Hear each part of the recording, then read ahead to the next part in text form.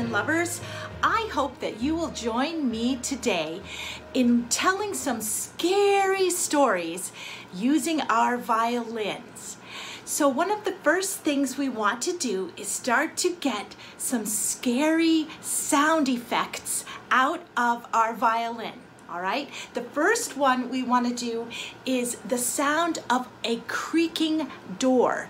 And the way I get that sound is I push my bow onto the strings. I like to push onto the two middle strings, and I move the bow very slowly. So slow and heavy.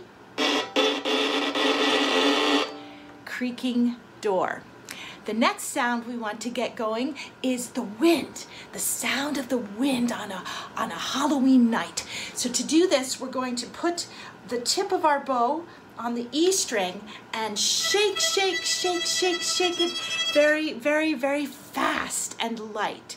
That will be the sound of the wind. The next we want to get is the sound of squeaky bats. And we can get that by putting our bow behind the bridge and kind of playing little bow strokes here. That's our squeaky bat sound. The next is skeleton bones. And to get this sound, we turn the bow over. I like to hold it a little bit like this, and we drop the wood onto the strings. That is our skeleton bone sound. It is also known as colegno, which means to play with the wood. Our next sound is heavy footsteps, and I like to do this by just knocking underneath the violin. I don't want to do it too hard, but I can get kind of a knocking, stepping forward sound. I like that. I like to include in my stories sometimes the ocean, and I like to make the sound of the ocean waves by rolling my bow over the strings. And you can go different speeds, slow or faster if you're getting more excited. Okay, then we want to have maybe the rain falling, and we can do that just with some pizzicato and just sort of pluck the plucking sounds out. And we can also have the sound of some tiptoeing, and we can do that by dropping the bow and letting it bounce. So I'm dropping it, letting it bounce, and that's actually called ricochet in violin technique. So, but I'm just going to keep pulling it down bow. And last but not least, we need the sound of a ghost. Now to do this, you want to practice a little bit, taking your first finger and running it up as far as you can go. If you can go this far or just here, just sliding the first finger up and down the E string. The next step is to get the finger going with the bow. Yeah, or I could up and then I could come back. I can make it sound like a really scary ghost if I sort of shake my arm a little, maybe add a little vibrato while I'm moving down, or go up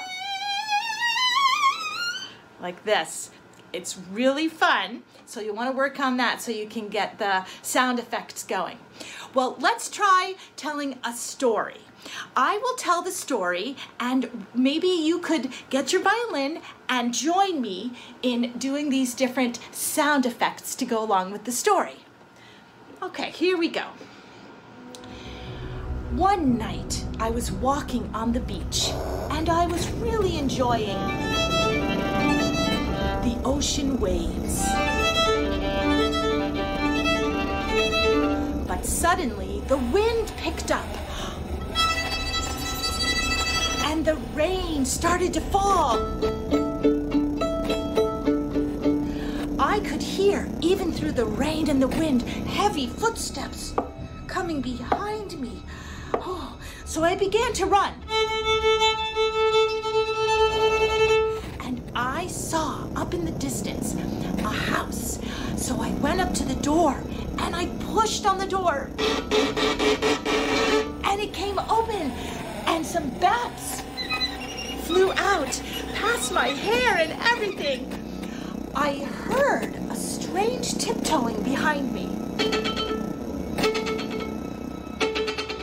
And it was getting louder coming from this closet. So I opened the door and I saw skeleton bones dancing in the closet.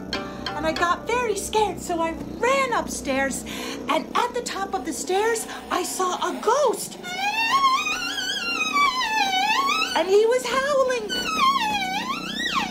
But he was a friendly ghost, and I wasn't afraid of him in the end. So there you have an example of a scary story you can tell for Halloween. And my hope is that you will find even more cool sound effects on your violin and come up with some really good stories to tell your family this Halloween.